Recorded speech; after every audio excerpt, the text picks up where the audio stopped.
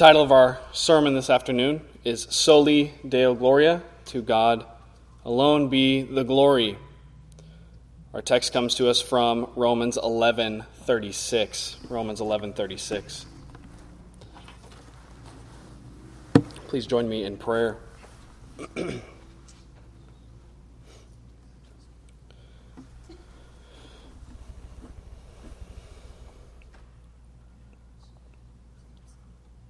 Lord God, we come before Thee, O Lord,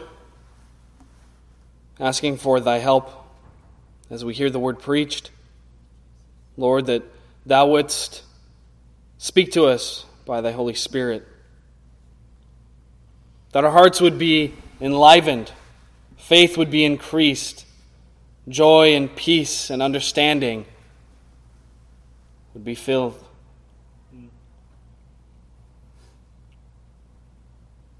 Lord, to live for Thee is to live for Thy glory. It is to enjoy Thee. Enjoy Thee above all things, for Thou art the greatest being. Lord, I come weak and trembling to the task set before me. Help Thou me, O Father, to preach Thy word, to apply it, to treat it as no mean task, but as the greatest of tasks. Help us to hear. Help us to understand, to follow. Lord Jesus, may our love for Thee increase, our desire to serve Thee increase, our understanding of the Scriptures increase, O Lord. Holy Spirit, lead us, protect us from the evil one, that the word be not snatched from our hearts, but it would land on good ground, good soil, and increase 30, 60, and 100-fold. Help us in our unbelief as we look to Thee, believe upon Thee, and trust in Thee. Help us to see Thee as Thou truly art, O Lord. Without Thee, we can do nothing. In Jesus' name, amen. Romans chapter 11. For context, I will begin reading in verse 25 through the end of Romans chapter 11 and verse 36. The Apostle Paul writes, "For I would not, brethren, that ye should be ignorant of this mystery, lest ye should be wise in your own conceits, that blindness in part is happened to Israel until the fullness of the Gentiles be come in. And so all Israel shall be saved. As it is written, there shall come out of Sion the deliverer, and shall turn away ungodliness from Jacob. For this is my covenant unto them, when I shall take away their sins. As concerning the gospel, they are enemies for your sakes. But as touching the election, they are beloved for the Father's sakes. For the gifts and calling of God are without repentance. For as ye in time past have not believed God, yet have now obtained mercy through their unbelief, even so have these also now not believed, that through your mercy they also may obtain mercy. For God hath concluded them all in unbelief, that He might have mercy upon all. Oh, the depth of the riches both of the wisdom and knowledge of God! How unsearchable are His judgments and His ways past finding out! For who hath known the mind of the Lord, or who hath been His counselor? Or who hath first given to Him, and it shall be recompensed unto Him again? For of Him, and through Him, and to Him are all things, to whom be glory forever. Amen." Dear congregation, our subject today was that diadem, that crown upon the Reformation solas, the 5 solas of the Reformation. Sola Scriptura, sola scriptura meaning Scripture alone. Sola fide, faith alone. Sola gratia, grace alone. Solus Christus, Christ alone. Namely, that crown is soli Deo Gloria, To God alone be the glory. It was the chief end. The glory of God was the chief end of that greatest of all revivals, which we call the Protestant Reformation. Why? Because it is the chief end of all the Scripture. The chief end of all the Scripture is the glory of God. That God alone will have all the glory. In the creation of all things, to God alone be the glory. In the salvation and the damnation of men, to God alone be the glory. In the collective and individual living of men and women upon the earth in time and space, to God alone be the glory.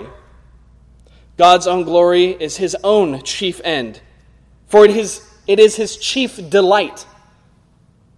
His people, being born again by his Spirit, share in this chief desire, namely God's glory, that God would be glorified in all things. All of creation, every creature sings in Revelation 5:13, blessing and honor and glory and power be unto him that sitteth upon the throne and unto the Lamb forever and ever.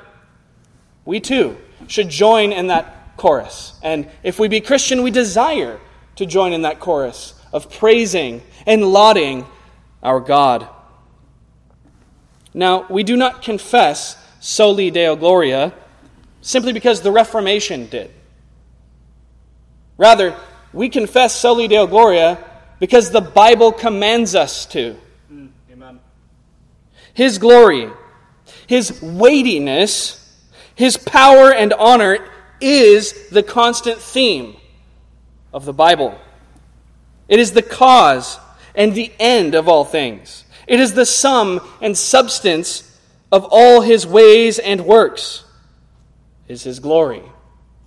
And this is summated for us in our text today, specifically verse 36 of Romans chapter 11. For of him, and through him, and to him are all things, to whom be glory forever. Amen. This comes at the end of Paul's didactic section, his doctrinal section in that most excellent of epistles, the Epistle to the Romans.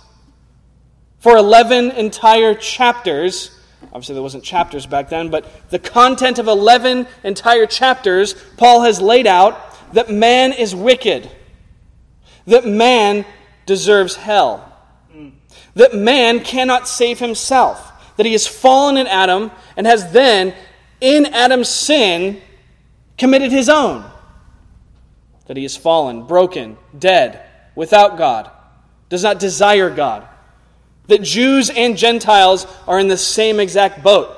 None seeketh after God, none desireth him. That God commendeth his love toward us, and that while we were yet sinners, Christ died for us. Going into showing that it is grace alone, that as in Adam all men have fallen and sinned, so too in Christ all men are redeemed. The first Adam brought sin. The last Adam brought salvation and the answer to sin. Then he goes on. Shall we then sin because grace abounds? By no means. God forbid, he says, that we would see God's grace, that we are fallen, have no way of redeeming ourselves, in ourselves, but God graciously and freely saves us, should not then lead us to sin that grace may abound. Why? Because we have been buried through baptism in death to ourselves with Christ in his death, and risen again to life in his resurrection by the Holy Spirit who is given to us. And that the wages of sin is death, but the free gift of God is eternal life in Christ Jesus our Lord. So how has that balance worked? Paul then goes on to tell us that as we walk the Christian life, we will notice something, that there is the flesh still within us, warring against our members. And the things that we want to do, the things that we would do, namely obey God, serve God because our hearts are changed, our lives are saved, our hearts are made new, we don't do those things all the time. because of sin within us. And those things that we once relished and delighted in, namely sin and serving self and glorifying self, we now hate and wish to not do them, yet we still do them. Paul says, I see that there is something contrary within me. There is a war within my members. Who shall deliver me from this body of death? Thanks be to God through Christ Jesus my Lord. For there is therefore now no condemnation for those who are in Christ Jesus. Going on, showing us that the Spirit intercedes for us, that by that Spirit we put to death the deeds of the flesh. We mortify the deeds of the flesh. Going forward still, showing us that that Spirit that mortifies also pleads with us to the Father, that nothing can separate us from Christ Jesus.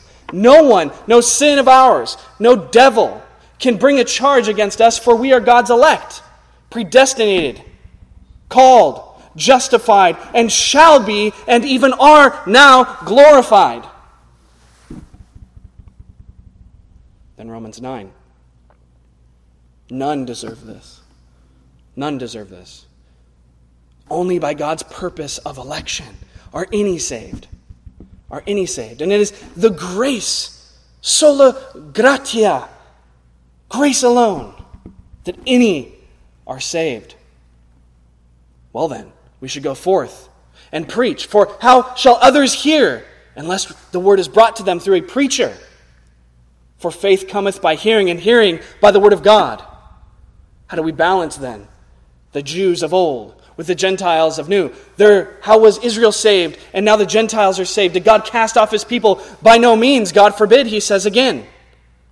For there is one Israel, one tree. It is those who have believed upon the Lord Jesus Christ, placed their faith in God and the coming Messiah, and in the Messiah who has come, Christ Jesus. That there is one tree. Those of the people of faith, the church, both the Old Testament church and the New Testament church. And that's where we pick up our text in verse 25. That these Gentiles being brought in, these Jews that were saved in the past, now these Jews are cut off because they don't believe. And we are grafted into that tree called Israel, true spiritual Israel, by faith, through faith. Then he says this mystery. What is that mystery he's referring to? The gospel. That when the fullness of time was come, God would send forth his own Son, born of a woman, to redeem the world.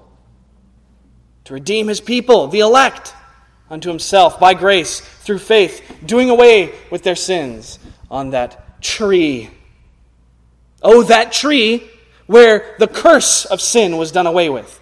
The curse for sin was laid upon our precious Savior's shoulders. What shall we say to these things? Paul does something he rarely does. He begins a hymn of praise. In light of all this that I've just summated in the book of Romans, he says, oh, the depth of the riches, both of the wisdom and knowledge of God, how unsearchable are his judgments and his ways past finding out. For who hath known the mind of the Lord, or who hath been his counselor, or who hath first given to him, and it shall be recompensed unto him again. For of him, and through him, and to him are all things, to whom be glory forever. Amen. We shall look at the glory of God shown in two ways, and then draw some inferences or application from it. The glory of God is seen first in the creation. In creation. The glory of God is seen, secondly, in salvation. And then we will talk about how to live to the glory of God, number 3. Living to the glory of God. The glory of God in creation and salvation, and living to God's glory. First, the glory of God demonstrated in creation. The creation of the heaven and the earth, of all things, the universe, is first of God. It is of God, meaning the idea of creation. The fact that there even would be creation, there would be anything, was of God. It was coming out of him from his own mind. It's God's idea. Concerning the creation of the universe, of all that exists, we read in Genesis 1:1, "In the beginning, God created the heaven and the earth." There's no mention of him consulting anyone else, for there was no one to consult. No contractor, no engineer, no scientist, no molecular biologist was brought in to add wisdom or structure to the creation. No help was given to God, for none existed to help him, and more importantly, none was needed. Of God alone was creation both determined and accomplished. Now, this is a good thing for us for a multitude of reasons. But just from a beauty standpoint, it is a good thing for us. For the greatest artist who has ever lived or shall ever live could never have devised in his wildest dreams the beauty which we see in creation. Artists work from and draw their ideas out of what already exists. But God, the great crafter of all grandeur, of all beauty, and the perfect fount of all creativity, is the great craftsman of all beauty and all the pleasant sights which the visible world affords us. Think of it. Turn your eyes upon the richest of sunsets. We have some of the most beautiful sunsets in the world here in Arizona, with its cascading yellows, oranges, reds, plunging into the depths of hues and pinks and magentas, blues and purples. We've seen that. This is God's handiwork. Look to the great mountains, those great mountain ranges. Their sharp granite jets up into the sky and is cut in the deepest of valleys, green passing through them. This too is of God. The mighty sea with its foaming waves and its serene glassiness. It was God and God alone who filled them. If we lift our eyes yet higher, the pitch blackness of the night sky is studded with the sparkling gems, those great giants so far off. They all declare to us His glory, His creativity. That they could come from a mind of man is unthinkable. The roaming beasts in which man takes so much interest, studies their body, studies how they develop and function in different ecosystems, were created by God. The human form, with all of its wonder, the human eye, is of God. Yea, all these splendors and countless more come to us of God. They are His achievements. None did or could have suggested such wondrous and such curious sights and designs as we see in the creation, but God alone. All of creation is of God. But it is also, secondly, through God. Through God. The Lord omnipotent took no raw materials with which to create. He didn't go searching through nothingness and stumble upon some raw material that He might use to make this creation. That itself would have been amazing. However, He did no such thing. Nay, all of creation has been worked through God's own creative and decorative power. It was God who created the heaven and the earth. Out of His own powerful decrees was the world fashioned. He spoke, and it was so. It was a work from which He rested on the seventh day, but a work which He alone did. Man creates ex rebus, from the things that are. God creates ex nihilo, out of nothing. Principally, all these things were created through the Son of God. It's interesting, you ask most people which person in the triune God created everything. Well, it said Father. It's pretty common. But the Bible tells us it was Jesus who created all things. Jesus Christ, the Word by which all things were spoken into existence. John 1:1 and 3, in the beginning was the Word. All things were made by him, and without him was not anything made that was made. It was Jesus Christ, the only begotten Son of God, the second person of the divine Trinity, through whom God made the world. We read in Hebrews 1:2. Even more explicitly, perhaps, the Apostle Paul says, the gospel of God's unsearchable riches is preached by him in order to make all men see what is the fellowship of the mystery, which from the beginning of the world hath been hid in God, who created all things by Jesus Christ. Ephesians 3:9. By no power but God's. By no power but God's, through Christ could the whole world be made. And through him all things were made. Each delight, each blessing, each beauty that we find and enjoy in creation, we owe to Christ's power. If you turn to Colossians chapter 1, verses 16 and 17, we read this. For by him, Christ, were all things created, that are in heaven and that are in the earth, visible and invisible, whether they be thrones or dominions or principalities or powers. All things were created by him and for him. And he is before all things, and by him all things consist. So both in their origin and in their continuing, to Christ alone owe we the debt, owe we the praise.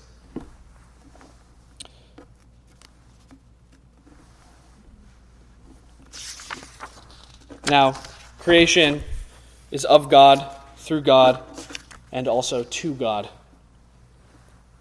Being the plan and decision of God, and being brought to completion through God in Christ, creation is therefore to God. The goal, the aim, the intent, the purpose of creation is the praise and glorification of God Almighty, the triune God. All of creation exists of him and through him and is to return to him. Namely, with an eye set upon what his purposes are and how they are to glorify him. That's why the Apostle Paul can say in 1 Corinthians 10:31, whether ye eat or drink or whatsoever ye do, do all to the glory of God. All of creation and our own uses or interactions with creation are to be unto God's glory. In other words, they're to be used according to his designs and unto his praise and thankfulness out of heartfelt gratitude to him. Now, this means something else. That all sin is a grievous transgression against God through the abuse of what has been made, of what he has created. So sin is simply the abusing of what he has created. Man uses his body to commit heinous sins against God's moral law. He uses his mind against God, corrupting it until it is reprobate. He uses the beasts of the earth to war against God and his commandments. He uses the naturally occurring substances of creation to sin against the Creator. He uses his own emotions and delight to commit iniquity against God. He uses his intellect to war against God. All of which man interacts with.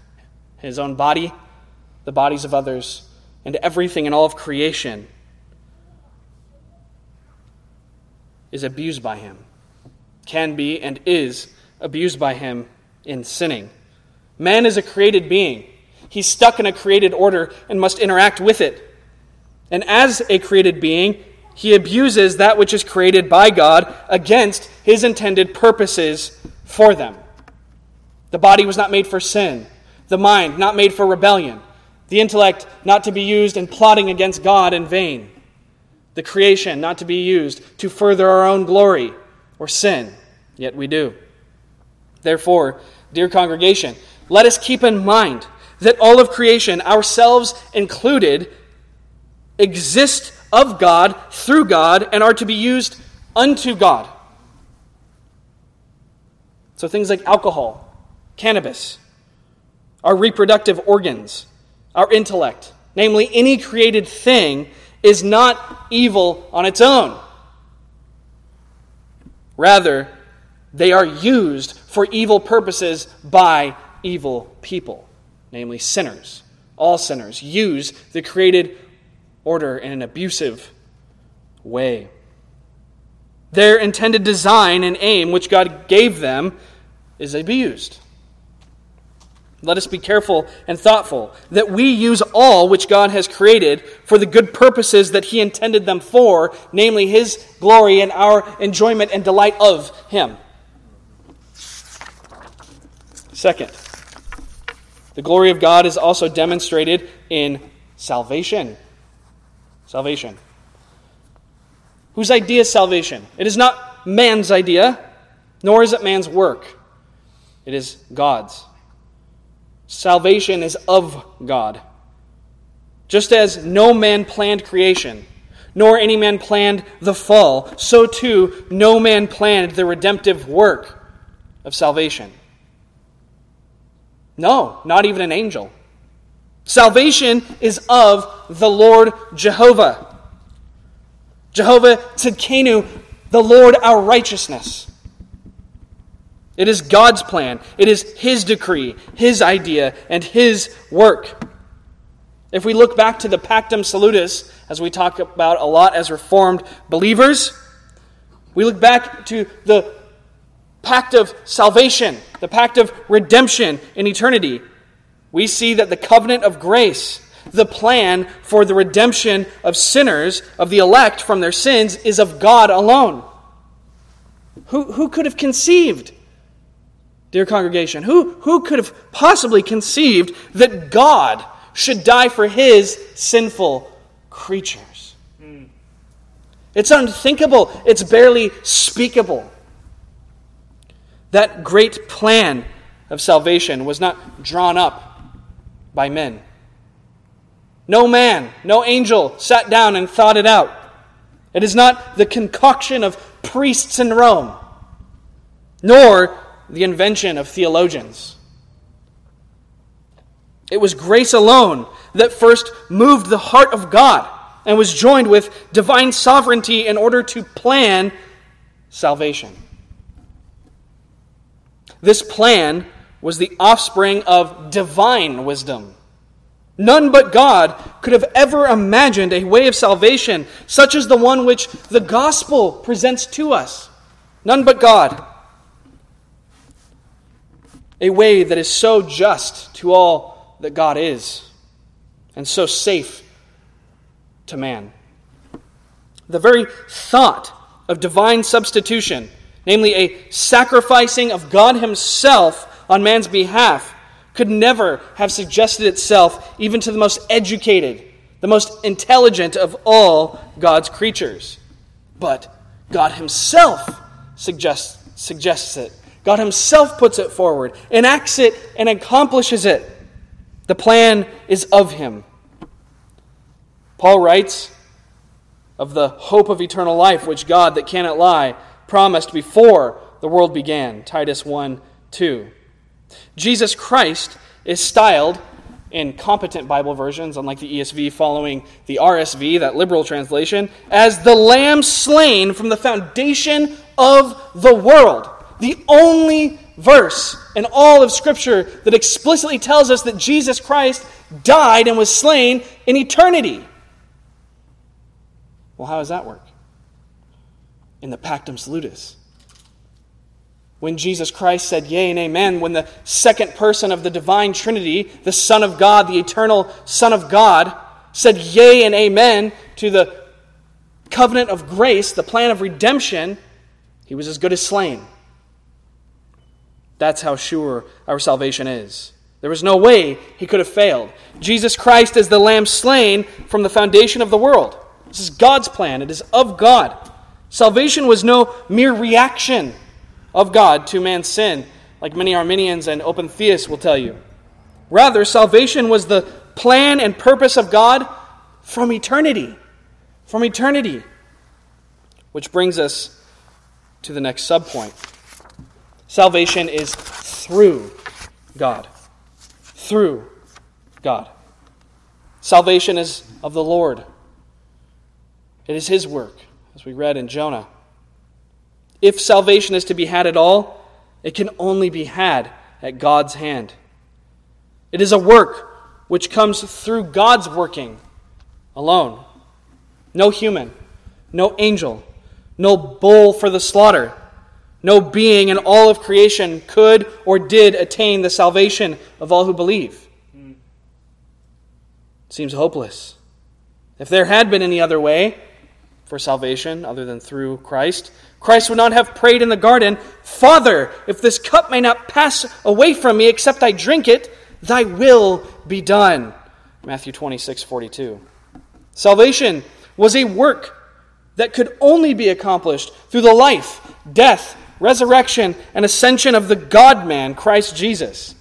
He alone could undertake to save His people, and He alone did undertake for His people. As His own name signifies, Jesus. What does Jesus mean? It means He shall save His people from their sins. All the necessary components of salvation, everything that had to take place, the timing of the Messiah's coming, the work He should do, everything that led up to it, Paul tells us, are of God, who hath reconciled us to Himself by Jesus Christ. God was in Christ, he continues, reconciling the world unto Himself, not imputing their trespasses unto them.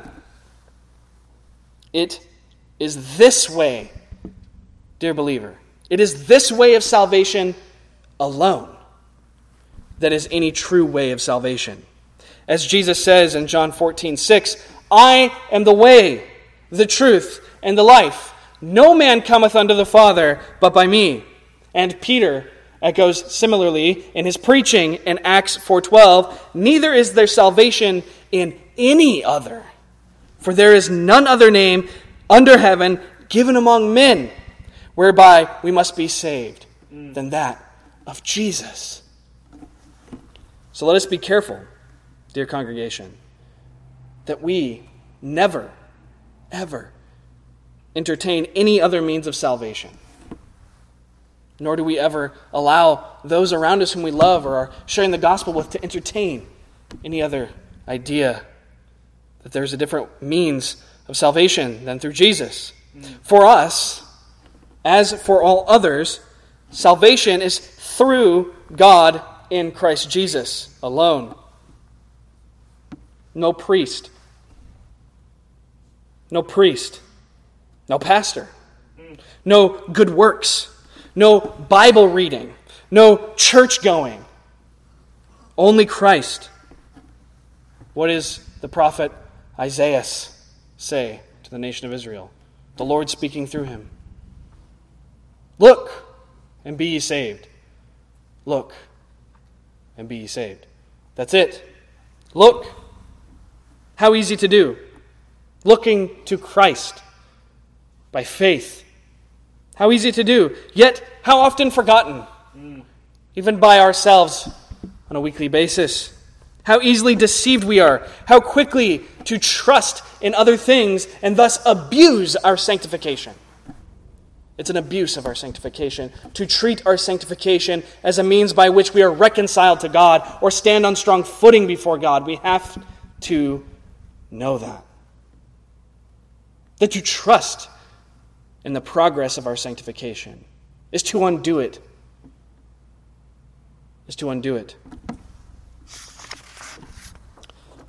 Lastly, salvation is to God. Of God, through God, and to God. This river of salvation, this river of life, has its outlet in the praise of God alone. Peter closes his second letter by showing the clear connection between our salvation and giving glory to God. In 2 Peter 3:18, he says, "But grow in grace and in the knowledge of our Lord and Savior, Jesus Christ. To Him be glory both now and forever. Amen." So knowing that Jesus is our Savior, growing in the knowledge of Him that is our Savior, Jesus Christ, our Lord Jesus, then should precede and be followed by glory to Jesus, glorifying Jesus forever and now. Our salvation is to have its end, its goal, its completion, its aim in the glory of God. For this is his own intended end for it, that he would get the glory. There is an intimate connection that cannot be broken without some great unhappiness befalling us between our salvation and the glory of God. In our salvation, we are no longer our own, are we?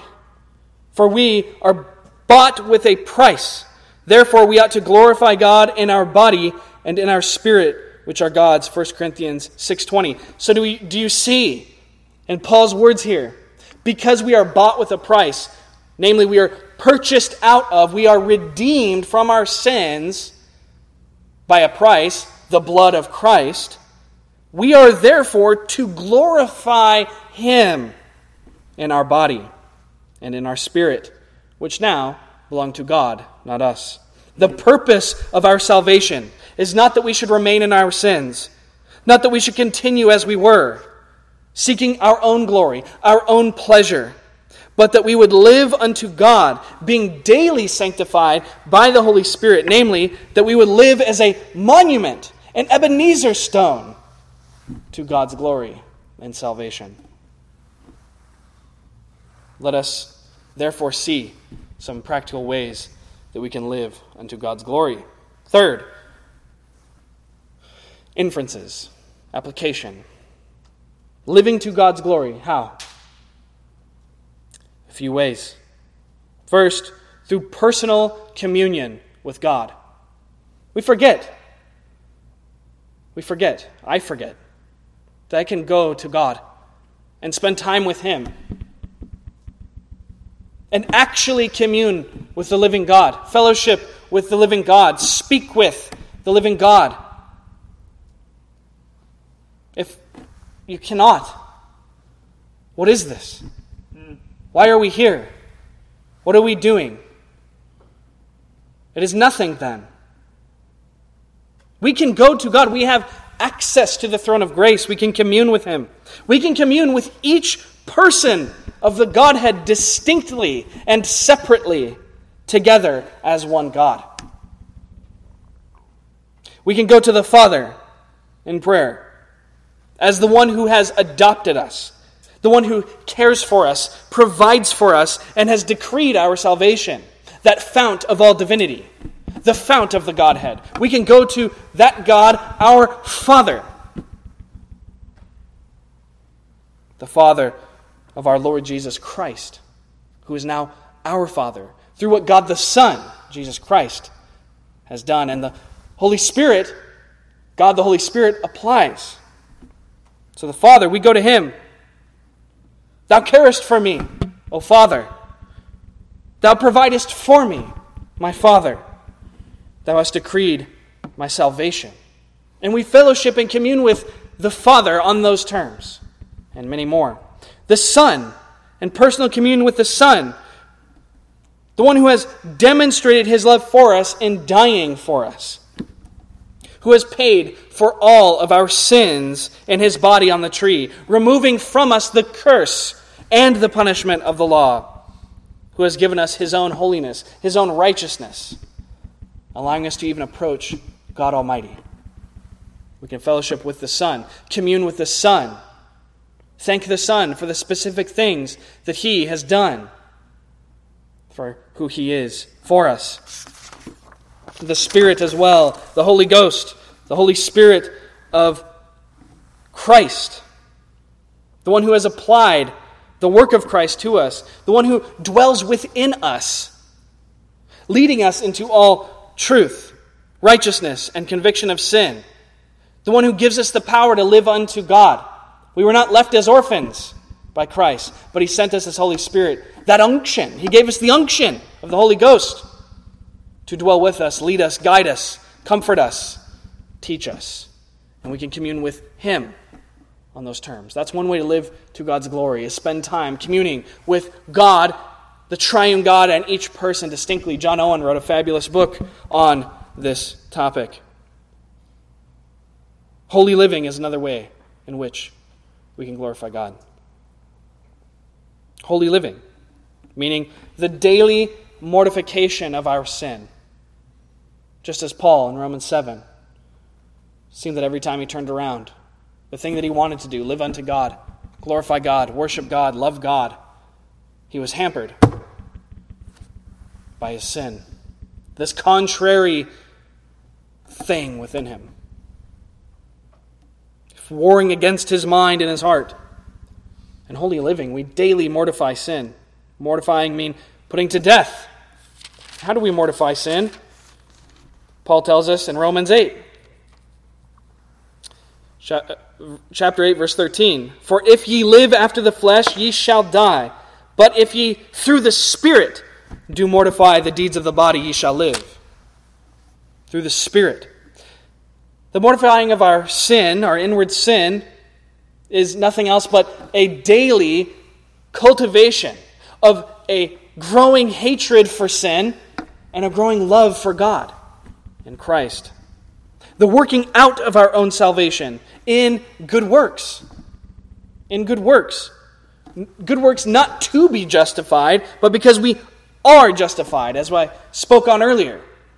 If you think of your good works, the things you do for God, your church attending, your Bible reading, your evangelizing, your putting to death sin, as grounds for your justification before God and your acceptance with Him, you then abuse and undo all sanctification entirely. We do not do these good works and work out our own salvation with fear and trembling to be justified, but because we are justified. Holy living out of gratitude. We live unto God in good works. We live unto God in faith, acts of faith and obedience, not servile, but filial. Not as slaves, but as sons. The means of grace. The means of grace is another way we glorify God. Meaning the reading of Scripture. The reading of Holy Scripture daily. This is where God, the triune God, speaks to us, teaches us, leads us, transforms our mind, renews our mind by the Word. He speaks to us there. Another means of grace, prayer, where we unburden ourselves before God, where we offer thanksgiving and praise, where we receive strength and grace, and where we commune in love with our Father through the Son by the Spirit. Another means of grace, attendance at the public gathering of the saints on the Lord's Day, wherein we are together fed by the Word. We are fed together by the Word.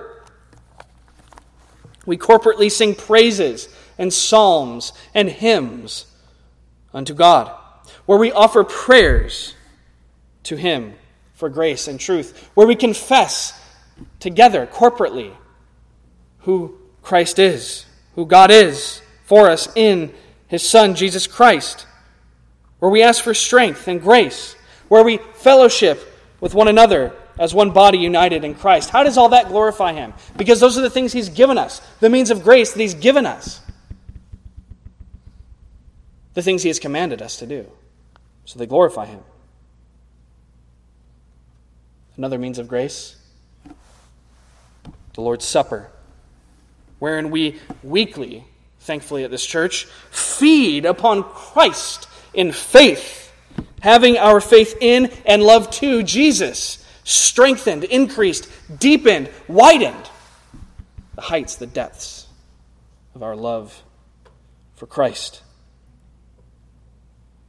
Last way we glorify God, though there are many more, is evangelism, soul winning, preaching the gospel, wherein we fulfill the Great Commission, the work which Christ Jesus, our great God and our Savior, has given us to do. The bringing in of more brothers and sisters, the covering of a multitude of sins, dear congregation. The covering of a multitude of sins. The participating in the work and will of God. It's one way as well to glorify God. Dear congregation, let us live soli Deo Gloria. Let us live to God's glory alone. Let us use creation, which He has made for His own glory, as a means to glorifying Him. Westminster Shorter Catechism, question 1.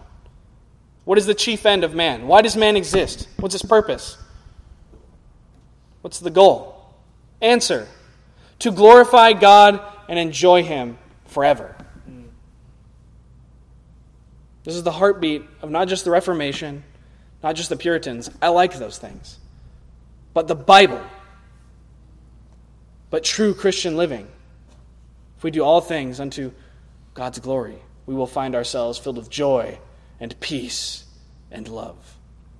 Therefore, let us live, as John Owen wrote, quodam Deo soli eo gloria.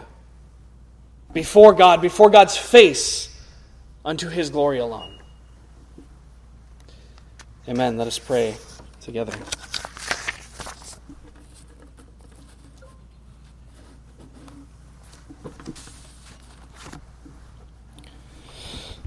Heavenly Father, we once again come before Thee through the mediation of Thy Son, Jesus Christ, by the power of the Holy Ghost, whom Thou hast given us. Christ, Lord. Let us see more of Christ. Help us to see Thy glory as our chief end, our chief delight, our chief enjoyment.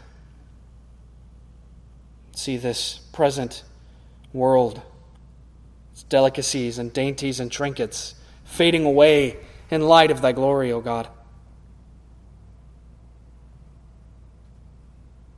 To Thee, O Father, be the glory. To Thee, Jesus, our Savior, be the glory. And to Thee, Holy Spirit, be the glory. For Thou leadest us, comforteth us.